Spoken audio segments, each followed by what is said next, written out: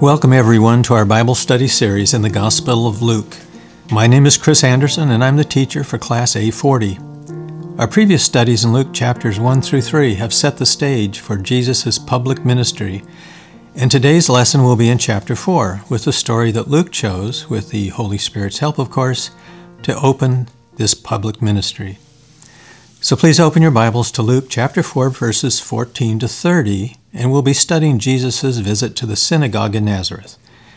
This is the story that Luke selected for Theophilus to begin this new section about Christ's ministry. And remember, a key focus of Luke was to communicate the story of Jesus to a Greek audience. Luke chapter 4 will emphasize four main things: the fulfillment of Old Testament prophecy, God's plan of salvation that includes the Gentiles, and the Holy Spirit's involvement in the life of Jesus, as well as the foreshadowing of Israel's rejection of Jesus. But before going into the synagogue, let's begin our time together with a word of prayer. And Heavenly Father, we pray and ask your help for our time in the Word, that we would have open hearts, open minds to hear what you have to say to us. We thank you so much for the gift of the Holy Scriptures, for these messages, and for the words of Luke that he collected for us to know more about the life of Jesus, and particularly how this applies to us and what we can learn from it. And we ask your guidance today in Jesus' name. Amen. Okay, well, over the past several weeks, we've seen Luke develop his, quote, orderly account, as he said in chapter 1, verse 4, so that Theophilus would know the certainty of the things you have been taught. These include the stories of Jesus' birth, his time in the temple as a 12-year-old, and the stories of his baptism by John, followed by the temptation in the wilderness. And Luke often in this discourse of his makes a point of showing the Holy Spirit's involvement with phrases like Jesus was full of the Holy Spirit, or he was led by the Spirit. And here in chapter 4, Jesus is returning to Galilee in the power of the Spirit. So now let's begin at verse 14 in chapter 4 with a short introduction of Jesus going to the synagogue in Nazareth. Keep in mind, as we go through the stories here, that Nazareth, Capernaum, and the other locations mentioned in our lesson today are in regions where many Gentiles lived. So picking up here at verse 14 in chapter 4, "And Jesus returned to Galilee in the power of the Spirit, and news about him spread through all the surrounding region. And he began teaching in their synagogues, and was praised by all. And he came to Nazareth, where he had been brought up, and as was his custom, he entered the synagogue on the Sabbath and stood up to read. And the scroll of Isaiah the prophet was handed to him."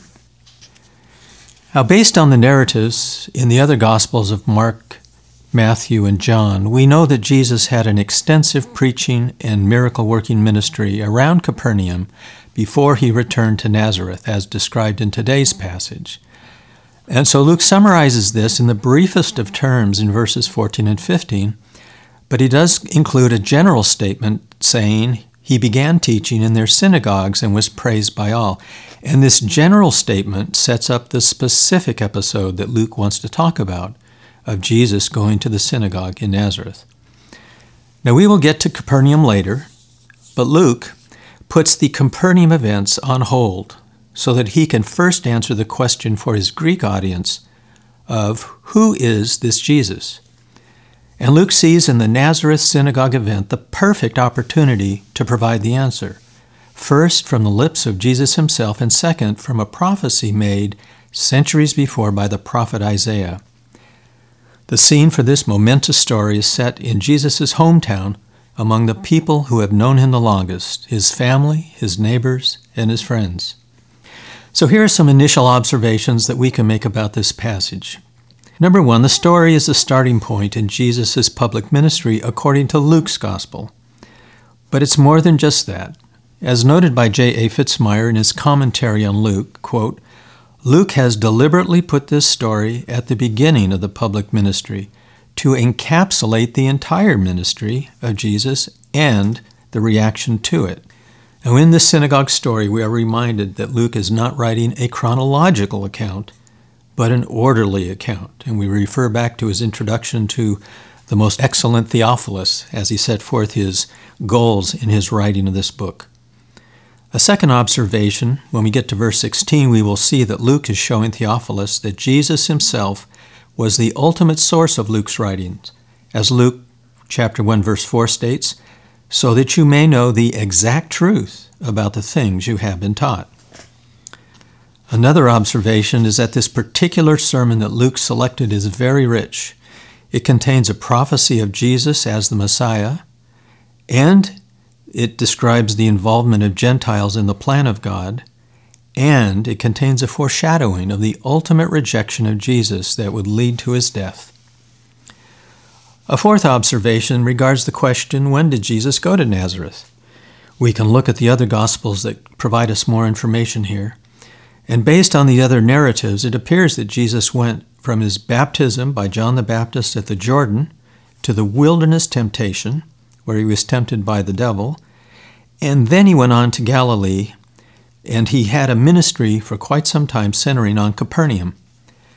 Matthew chapter 4, verses 12 through 17 tell us that upon hearing that John the Baptist had been imprisoned, he traveled to Nazareth and then to Capernaum in Galilee of the Gentiles, where he lived for a time. And both Matthew and Mark tell us that Jesus traveled throughout Galilee, preaching the good news of the kingdom, healing every disease and sickness among the people, and also throwing out demons. And because of this, large crowds from all over Judea were following him. And notice, that's not large crowds from Capernaum or Galilee. It's from all over Judea, all over Israel. People were coming up to Galilee to learn more about Jesus. So Jesus became famous and gathered large crowds. And at some point, he went south about 20 miles or so back to his hometown in Nazareth. A fifth observation we can make is about the customs and practices in the synagogues. And we have some information about first century synagogue practice. And it tells us that it was customary for visiting rabbis to be given an opportunity to read from Scripture and provide a homily or a commentary. And many commentators note that it was typical for the rabbi or synagogue ruler to stand to read the Scripture and then to sit while giving the sermon or exposition. One commentator noted that there were typically 2 Scripture readings every Sabbath, the first reading from the Torah by the rabbi or ruler of the synagogue, and the second was a reading from the prophets that would be read by a member of the congregation. And it is this second reading that comes from the prophets that seems to be in view today, where Jesus will be reading. Now, Jesus is handed the scroll, and Jesus is seen to specifically select the passage he will read, a passage with messianic meaning, and we are seeing here Jesus' messianic consciousness as he begins his ministry. This passage also highlights Luke's emphasis of Jesus as a teacher. The final observation we'll make before we move on to verses 18 and following has to do with the scroll of Isaiah. If you notice from your Bibles, Isaiah is a pretty big book, has 66 chapters. In today's passage, we're going to come across chapter 61 as Jesus reads from it. Now, in 1947, you probably have all heard the story of the Dead Sea Scrolls. Well, that's when the first cave hiding all the ancient parchments were discovered at Qumran on the northwest shore of the Dead Sea. After years of looking for additional caves and finding more hidden away documents, they found fragments from every book in the Old Testament except Esther. But the only complete book that has ever been found is a scroll of the book of Isaiah. This particular scroll consists of 17 sheets of parchment stitched together and wound up on scrolls, such that the total length of this document is 24 feet. So with that little piece of trivia, let's move on to verse 18, with Jesus holding this Isaiah scroll in his hands. And Jesus unrolled the scroll and found the place where it was written, "The Spirit of the Lord is upon me, because he anointed me to bring good news to the poor. He has sent me to proclaim release to the captives and recovery of sight to the blind, to set free those who are oppressed, to proclaim the favorable year of the Lord." And he rolled up the scroll and gave it back to the attendant and sat down. and the eyes of all the people in the synagogue were intently directed at him. Now he began to say to them, "Today this scripture has been fulfilled in your hearing." And all the people were speaking well of him and admiring the gracious words which were coming from his lips. And yet they were saying, "Is this not Joseph's son?"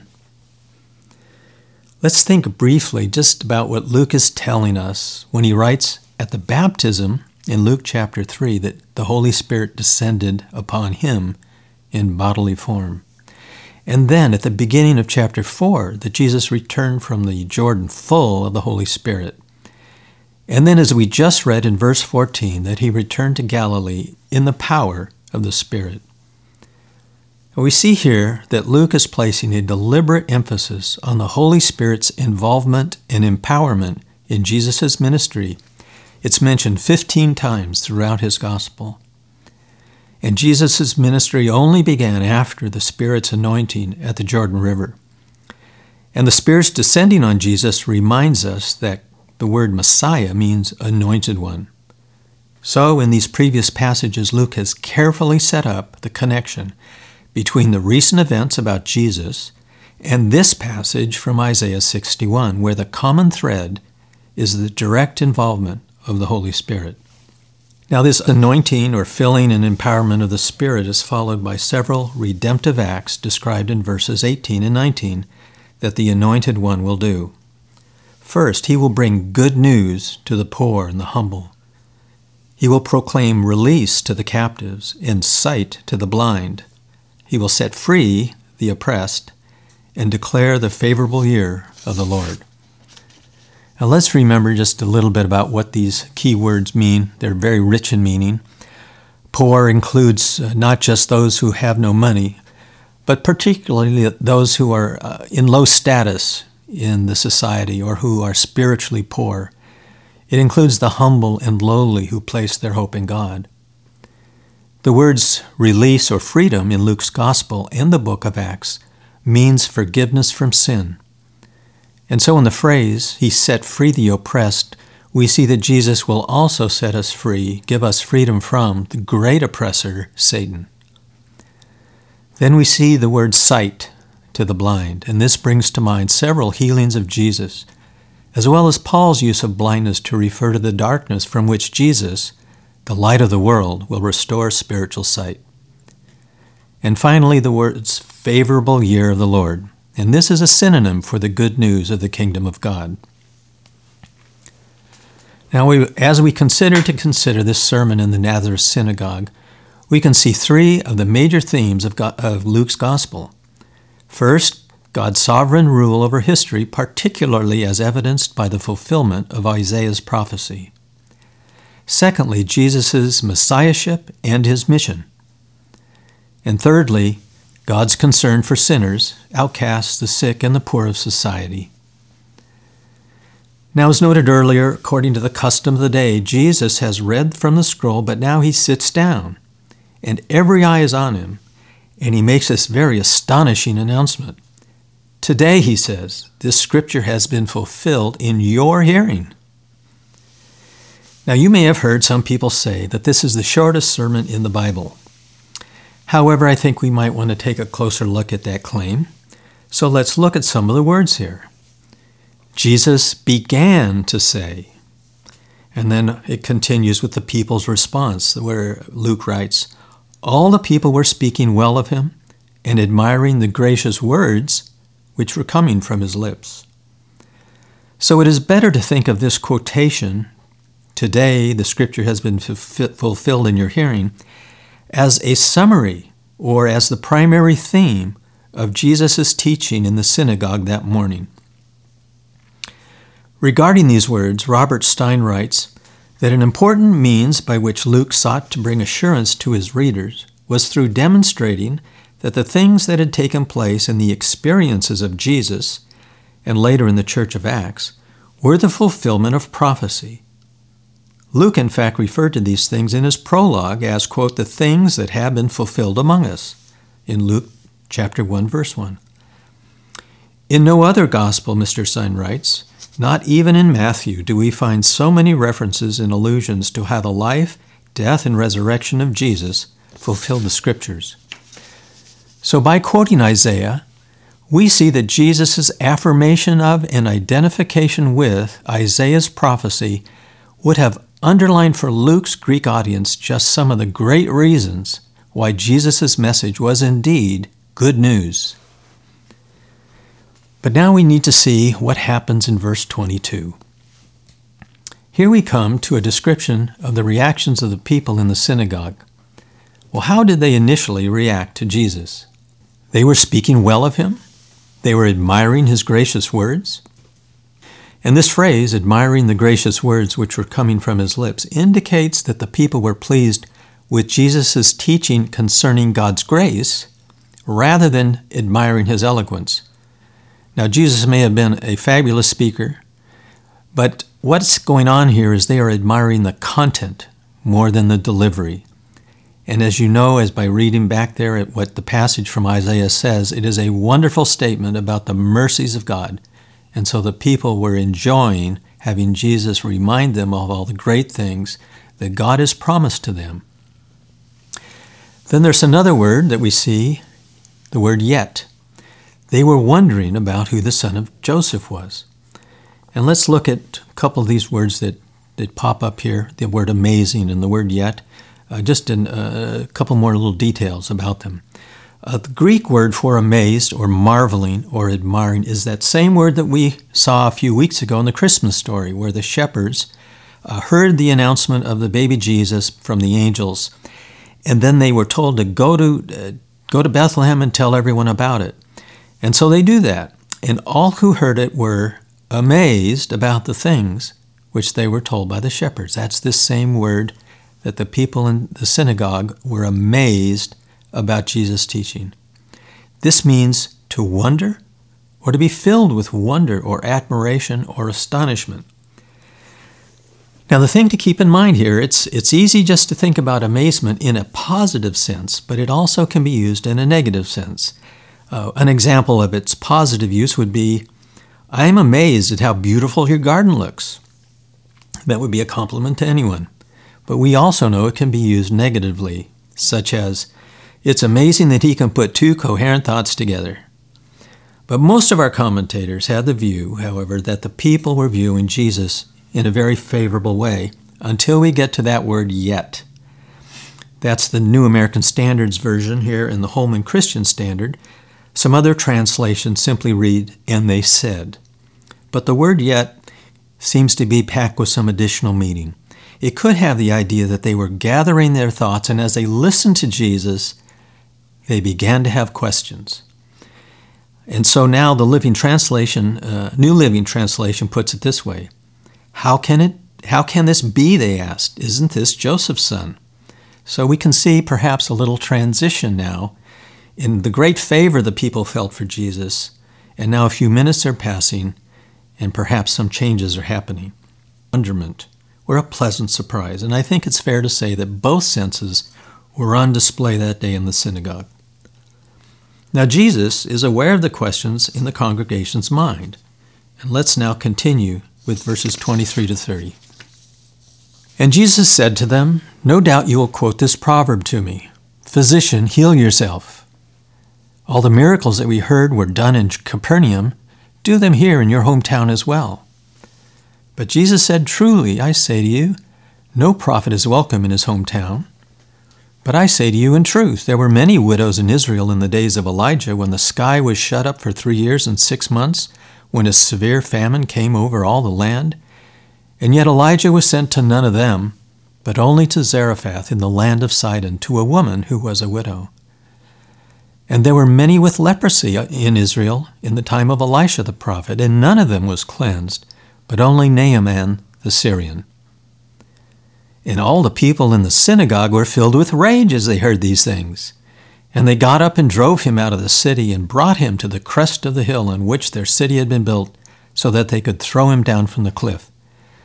But he passed through their midst and went on his way. There's an interesting word in verse 24, the word truly in the New American Standard, or the truth in your New International Version. This is the Greek word amen. It's not the word for truth. And in the New Testament, only Jesus uses this phrase when he says things like, I tell you truthfully, or I tell you amen. Or if you remember from your King James versions of many years ago, verily, verily, I say unto you. And this word amen in the Greek comes from the Hebrew word amen, meaning to show oneself dependable. Its general meaning in the New Testament is most certainly, or truly, or so be it. And the important thing to remember about amen is that this word conveys a strong affirmation of what is being said. So it would be often attached to the end of a sentence, perhaps at the end of one of our prayers. But Jesus often puts it at the first part of his sentence to give it extra emphasis. And there's an interesting side note here. It's not really perhaps relevant to our passage, but in Revelation chapter 3, verse 14, Christ calls himself the Amen, the faithful and true witness. So here in our Nazareth synagogue this morning, the Sabbath day, we see Jesus, the Alpha, the Omega, and the Amen. Now, after observing in verse 22 that some of the congregation had questions or doubts or objections, what did Jesus say next? Well, he began to answer the people's questions with two proverbs. Now, these are not scriptural proverbs, but common proverbs found in many, many cultures. So what does this first proverb mean, physician, heal thyself? Well, I used to think it was a proverb about hypocrisy, like similar to the one, remove the log from your eye, but I was wrong. In further reviewing these things, I found that this proverb, physician, heal thyself, is connected to the concept of skepticism, or a demand for proof, such as, before I let you treat my illness, show me that you're a real doctor. And this has been spread throughout many parts of the world, a commonality in this proverb, and we find a Greek version in the writings of Euripides, where he says, a physician for others, but himself teeming with sores. And this clearly relates to Jesus' fame in Capernaum as a miracle worker. And Jesus makes this point clear in verse 23 as he gives voice to the people's thoughts.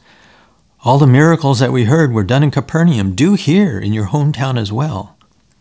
Perhaps the people in the synagogue, or at least some of them, found the stories from Capernaum a bit hard to believe, a bit fantastic. So they were asking for confirmation, a miraculous sign. And we can see here that the Jews had a reputation just like Missouri, being a show-me state. Paul says this in 1 Corinthians 1:22. For indeed, Jews ask for signs and Greeks search for wisdom. And Jesus himself, in replying to the Pharisees and scribes in Matthew chapter 12, said, an evil and adulterous generation craves a sign, and so no sign will be given to it except the sign of Jonah the prophet.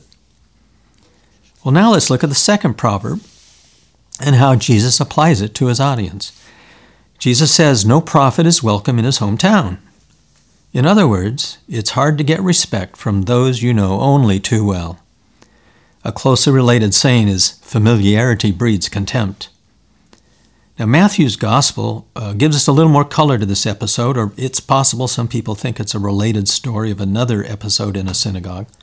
In chapter 13 of Matthew, he says, and Jesus came to his hometown and began teaching them in their synagogue, with the result that they were astonished and said, where did this man acquire this wisdom and these miraculous powers?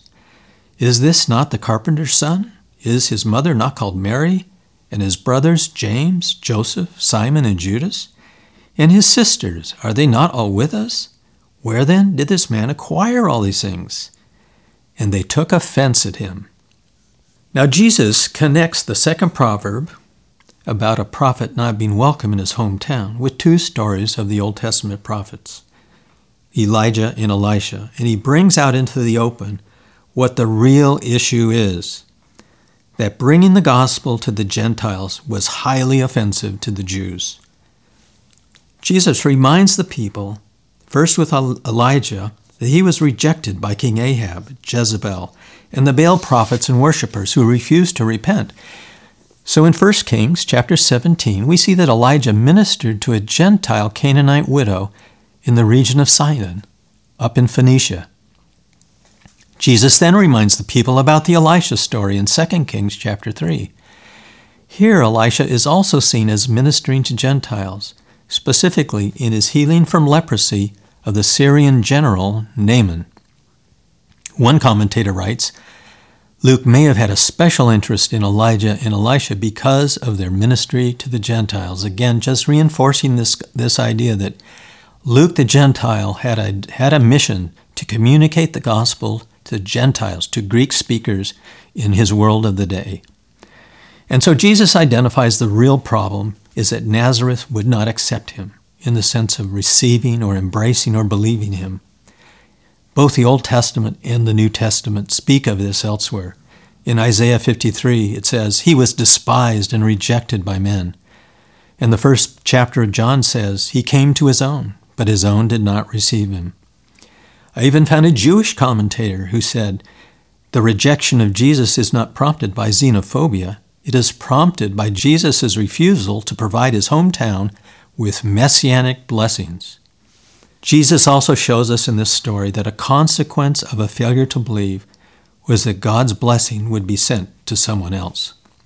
Luke here is clearly highlighting here one of his great thematic truths, that the Old Testament and Jesus both view Gentiles as recipients of God's grace, that God's salvation was not limited to Israel, and the Elijah and Elisha stories foreshadow both Jesus' ministry to Jews and Gentiles, as well as Paul's mission to the Gentiles that Luke will cover in more detail in the book of Acts. And so we now see Jesus' friends and neighbors turning on him with rage because of this insult of dragging the Gentiles into the gospel plan of God. Warren Wiersbe explains the dramatic change of the people's view when he writes, at first they admired the way he taught, but it didn't take long for their admiration to turn into antagonism. Why? Because Jesus began to remind them of God's goodness to the Gentiles. The prophet Elijah bypassed all the Jewish widows and helped a Gentile widow in Sidon. And his successor Elisha healed a Gentile leper from Syria. Our Lord's message of grace was a blow to the proud Jewish exclusivism of the congregation, and they would not repent. Imagine, they thought, this hometown boy saying that the Jews had to be saved by grace just like pagan Gentiles? The very thought. The congregation was so angry they took action to kill Jesus. About this, St. Augustine writes, they love truth when it enlightens them, but they hate truth when it accuses them. Here again we see how important this story was to Luke, himself a Gentile, as he wrote his gospel for his Gentile friend Theophilus. Finally, we can observe in the congregation's wrath why they threw Jesus out of the synagogue and entirely out of town, indicating that they meant to kill him. This foreshadows the coming rejection by all of Israel, and also a foreshadowing that the specter of death at the hands of the Jews would follow Jesus everywhere he went in his ministry. So in conclusion, I'd like to look back over the first 3 or 4 chapters of Luke and look at 6 things that he foreshadows for us. The first thing to notice here is Jesus' temple visit at 12 years of age foreshadows his future greatness, his future teaching mission, and his awareness of his unique relationship with God the Father. Secondly, the baptism story of Jesus at the River Jordan with John the Baptist foreshadows the way of salvation through death into new life. Third, Jesus' victory in the wilderness temptation foreshadows his ultimate victory over Satan at the resurrection. The next one is Jesus' rejection at the synagogue that we just read about, and this foreshadows his complete rejection by mankind, as well as the fate of all true prophets at the cross. Similarly, the proverb, "Physician, heal yourself," foreshadows the insults to be thrown at Jesus on the cross, including, "He saved others, he cannot save himself." And lastly, the Old Testament stories of Elijah and Elisha and Israel's rejection of the Messiah foreshadow God's mission to the Gentiles. So as we close in prayer today, some things we can consider and ponder from today's passages are, Do I receive or embrace Jesus in all things? Or are there some aspects of following Jesus that bother me, or that I find offensive, or that I reject? With these in mind, let's close with a word of prayer and thank the Lord for our time today in the Gospel of Luke. Dear Heavenly Father, we thank you again for the gift of the Holy Scriptures, and we thank you particularly for chapter 4 of Luke. We thank you for this story that has been saved for us about your Son Jesus coming to the synagogue and claiming the fulfillment of prophecy from Isaiah chapter 61. And how thrilling that is, and how it opens up to us as Gentiles the promises of your promises of salvation, about our future with you. It's a very glorious chapter, and we thank you for it and the encouragement it brings. But we also want to remember that you honor the poor and the humble of spirit. We want to remember that there may be places in our life where we are just not whole hog embracing Jesus and his gospel, that we're holding something back. And we pray you will illuminate these to our hearts and minds, and that you will cause us to repent and help us to just go after Jesus more fully every day. Thank you again for our time together today. I ask your blessing on everyone listening. In Jesus' name, amen.